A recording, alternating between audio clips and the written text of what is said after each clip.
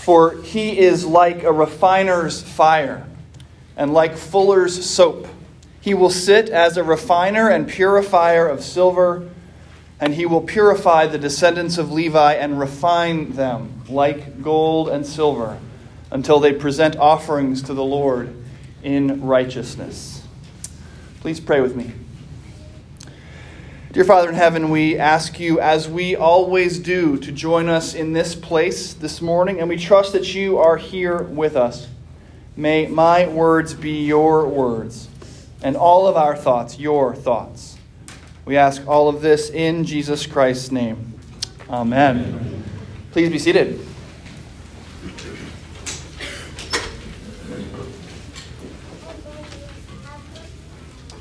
When raw gold is pulled out of the ground, it's indistinguishable from regular worthless rocks. It's unusable in its current state. To give it value, it must be refined. Now, in order to refine it, I looked this up this week. In order to refine it, raw gold is mixed in a crucible with lead and silver. And the mixture is heated until it all melts together. And the metals in the resulting alloy, when it gets hot enough, the metals start to separate from one another, drawing the impurities, that is, anything that's not actual gold, out of the gold. And as that happens, the pure gold sinks to the bottom of the crucible, and then as it cools, gathers around the lead. And then after that, the gold-encased lead is removed and then heated again in another little cup, which has special holes in it that allows the lead to seep out.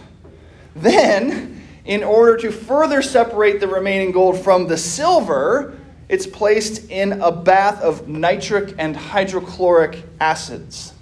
And finally, voila, pure gold. All the impurities are gone. And you're left with something that has absolutely nothing in common with the seemingly worthless rock that was dug out of the mine. Something completely new, incredibly beautiful, and of surpassing value. Now, there are two things that immediately struck me about this refining process. First is how difficult it is. There are lots of complicated steps. Getting impurities out of gold is no easy feat. But the second thing that struck me is how brutal it is. Raging fire and caustic acid, heating, cooling, heating again, in and out, everything really extreme. The purification process is not for the faint of heart, which gives me pause when I consider the prophet Micah's insistence that God, our God, the God of the Bible, is a refiner's fire. To make something that's full of impurities into something pure takes a lot of brutal work. And I didn't even tell you the bad part yet. In order to even begin the purification process, the refiner's fire has to get hot enough to actually melt the gold. And the melting point of gold is just over 1,000 degrees Celsius. That's almost 2,000 degrees Fahrenheit for those Americans in the room. When I was at the University of Arizona, one of the worship songs that my Christian fellowship group sang a lot was called Refiner's Fire by the Canadian songwriter Brian Dirksen. Maybe some of you know it. Imagine with me, if you will, a room full of college students, probably a few more that are in this room now, singing these words to God. Purify my heart. Let me be as gold and precious silver. Purify my heart. Let me be as gold, pure gold. And then the chorus. Refiner's fire. My heart's one desire is to be holy, set apart for you, Lord.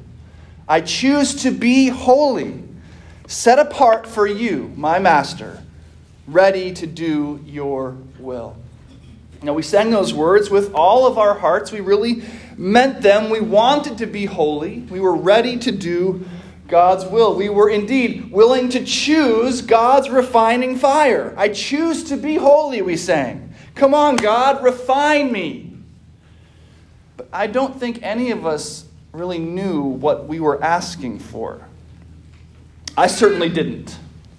I don't think any one of us knew what it might be like for God's refining fire to actually descend upon us. I don't think any of us were thinking of a fire hot enough to burn and melt gold. Not one of us was thinking, as we sang those words, of 2,000 degrees Fahrenheit.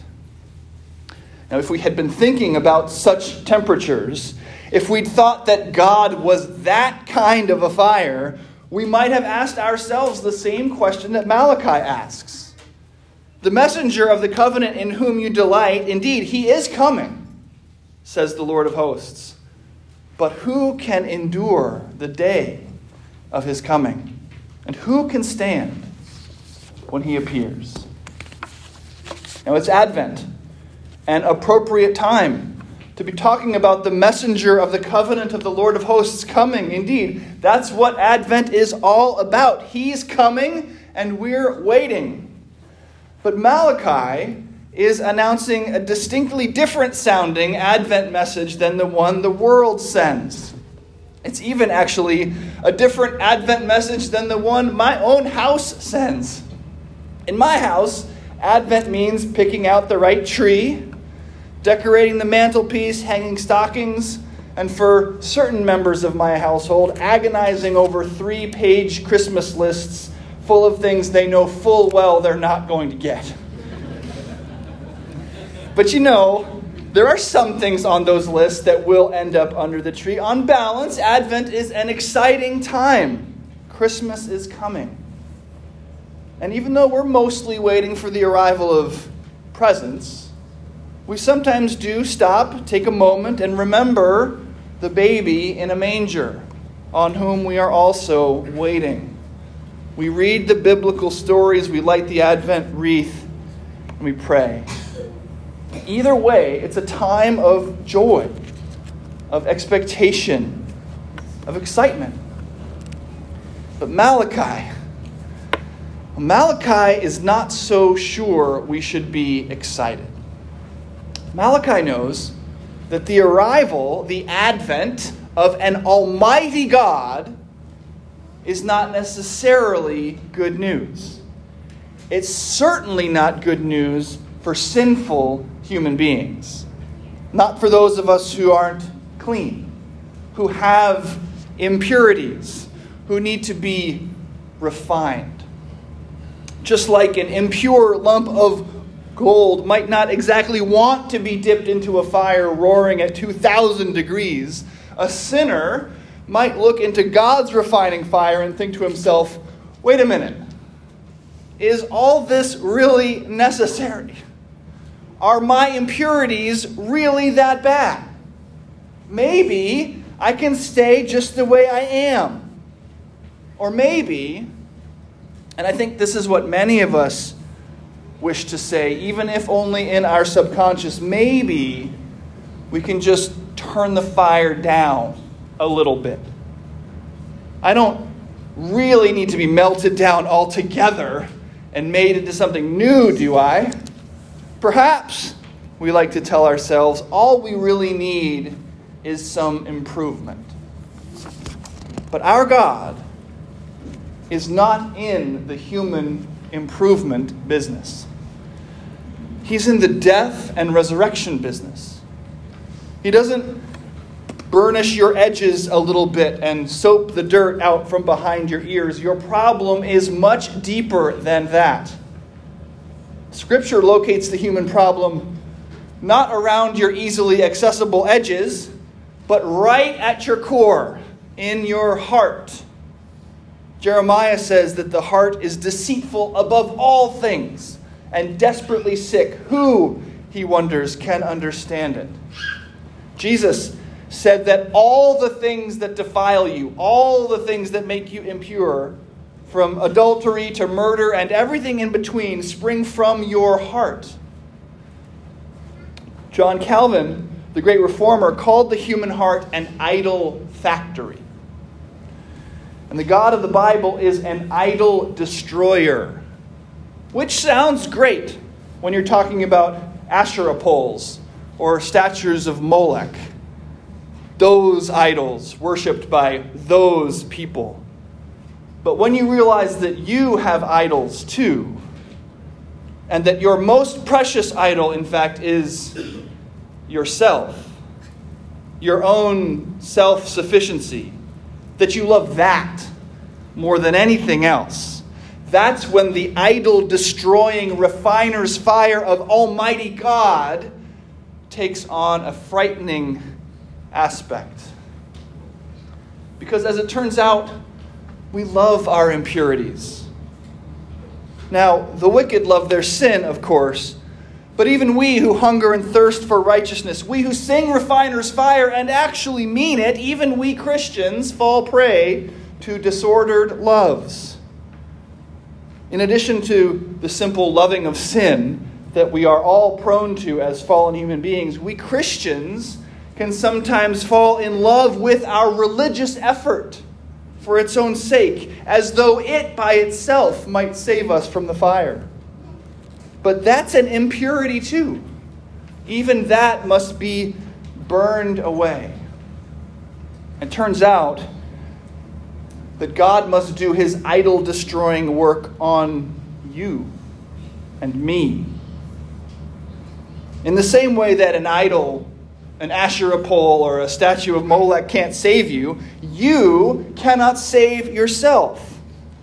And God, who knocked down idols in the Old Testament to prove to the people that they were powerless, that they were simply statues to false gods, he'll knock down your idols too. His refiner's fire burns your favorite idol, you, to the ground, making it impossible for you to claim that you can rescue yourself. Now, I'll admit that to our ears that seems awfully cruel. How could God be so mean? I do have some redeeming qualities, don't I? Maybe just a little shining is all I need, a little tweak here and there. This whole refining fire and fuller's soap seems a bit over the top, doesn't it? I heard somewhere that God don't make no junk. I mean, this idol-destroying God more readily inspires fear than worship. Isn't that just going to turn people off? How is any of this anything like good news? Well, hold on for a second. Let's not start apologizing for God too quickly. In fact, let's begin with the fear.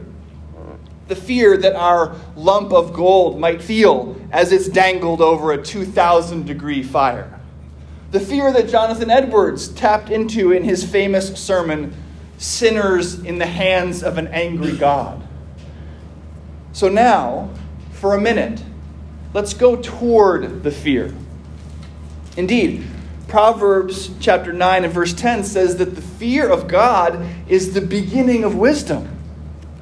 And when I think of fear combined with fire, I think of Isaiah chapter 6, when the prophet has this vision of coming into the throne room, the presence of Almighty God, and he is terrified.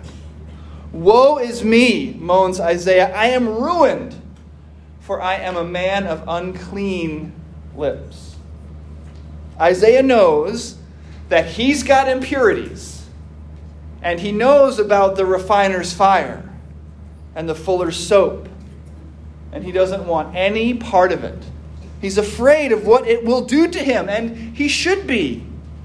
But the fire comes to Isaiah anyway, and here something amazing happens. Here we see that sinners in the hands of an angry God is only the beginning of our story, not the end. Listen to Isaiah chapter 6, verse 6.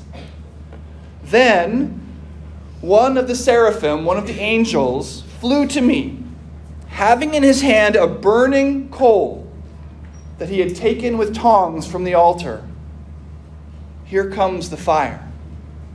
And he touched my mouth. and said, "Behold, this has touched your lips. Your guilt is taken away, and your sin atoned for." Isaiah is not finally destroyed by the fire. God's anger abates. The fire, in a sense, cools.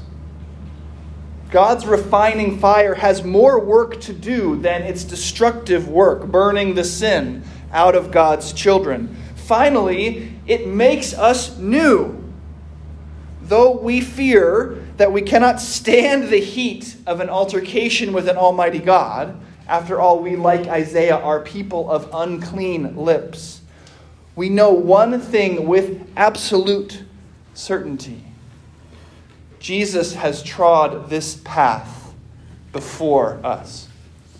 He has stood in our place and withstood the blast furnace of God's righteous anger against sin. He was despised and rejected by men, Isaiah wrote, a man of sorrows and acquainted with grief. And as one from whom men hide their faces, he was despised, and we esteemed him not. Surely he has borne our griefs and carried our sorrows. Yet we esteemed him stricken, smitten by God, and afflicted. But he was pierced for our transgressions. He was crushed for our iniquities.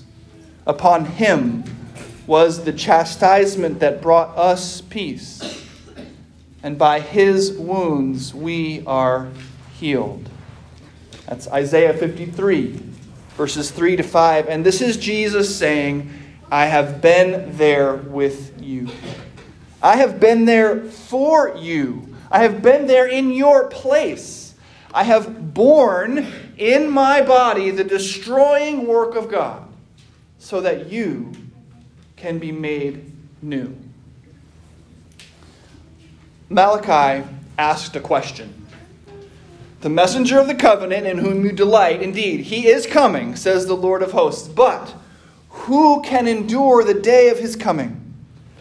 And who can stand when he appears?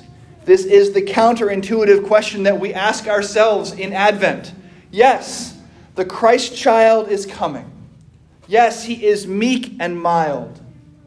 But he is also God incarnate, creator of the world and the one who set the moon and sun on their courses. He is holiness. He is justice. He is perfection. Who can stand when he appears? The answer is simple. No one. Not Isaiah, not you, not me. Jesus can and did. The divine man, the Son of God, the second person of the Trinity, God made man, can stand when God Almighty appears. And he did. He withstood the refiner's fire and the fuller's soap. But there was no sin in him to burn away. And this is the amazing good news. Jesus had taken our sin onto himself and let the fire of God's justice rain down on that. Because the fire of the wrath of God exhausted itself on Jesus, we were declared pure, made new. God's own purity, found in Christ, is given to you. His surpassing value given to you. And then to ratify this victory over sin and death and to ensure that his gift of righteousness is truly yours, he rose from the dead 3 days later.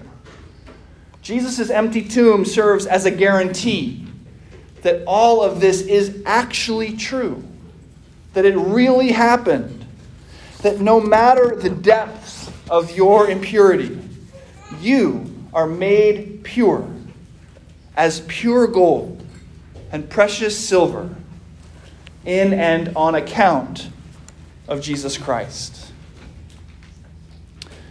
Almighty God's advent would be terrible news for the unclean. It is terrible fire and caustic acid. You cannot endure the day of his coming. You cannot stand when he appears. Almighty God is coming to earth, which is what we anticipate in Advent. That announcement is a death sentence for sinners, or would be. We celebrate. We celebrate because Almighty God decided to come to earth as our Savior, Jesus Christ. He was pierced for our transgressions. He was crushed for our iniquities. Upon him was the chastisement that brought us peace, and with his wounds we are healed. Knowing that in Christ, resurrection always comes after destruction. Every single time, we can actually sing a song like Refiner's Fire with our eyes open. We can identify the idols that our hearts manufacture and actually want them to be destroyed. We can ask God, knowing full well what it means, to take the us that we idolize, the us that would have tried to save ourselves, and to obliterate us, to bury us with Christ in his death, to take our very hearts, the source of all disordered desires, our selfishness, our pride, our sexual lusts, our grasps for power, to take the source of all things that would separate us from God, all the things that contaminate us, and put them to death. In fact, we do ask for just that. Every single week we come together. We confess. We say the creed. We come, eat and drink Christ's body and blood broken and shed for us. We ask God to remind us that our idols have been knocked down for the impotent false gods that they are. We ask this in confidence, even in praise, knowing just how hot that refiner's fire is, knowing how much it will hurt to abandon the sin that we are addicted to, because we know that it's not the end of our story. We know that though God's refiner's fire will burn us to the ground, we know that he will raise us to new life in Jesus Christ. This is the good news to which Malachi is looking forward.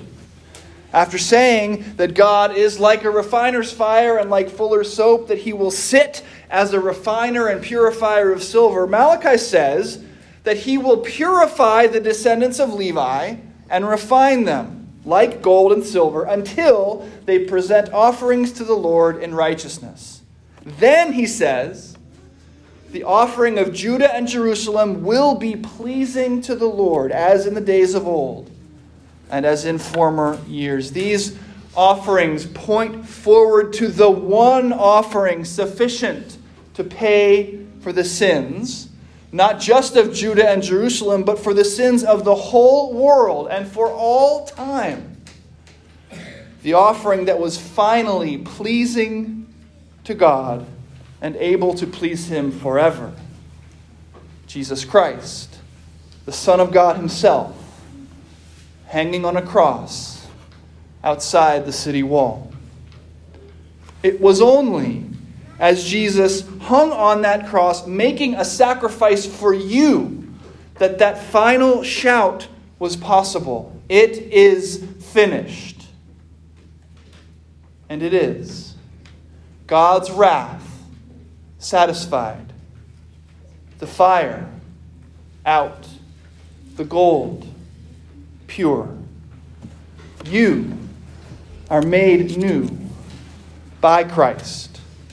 You are clothed with Christ and now safe in him forever. Amen.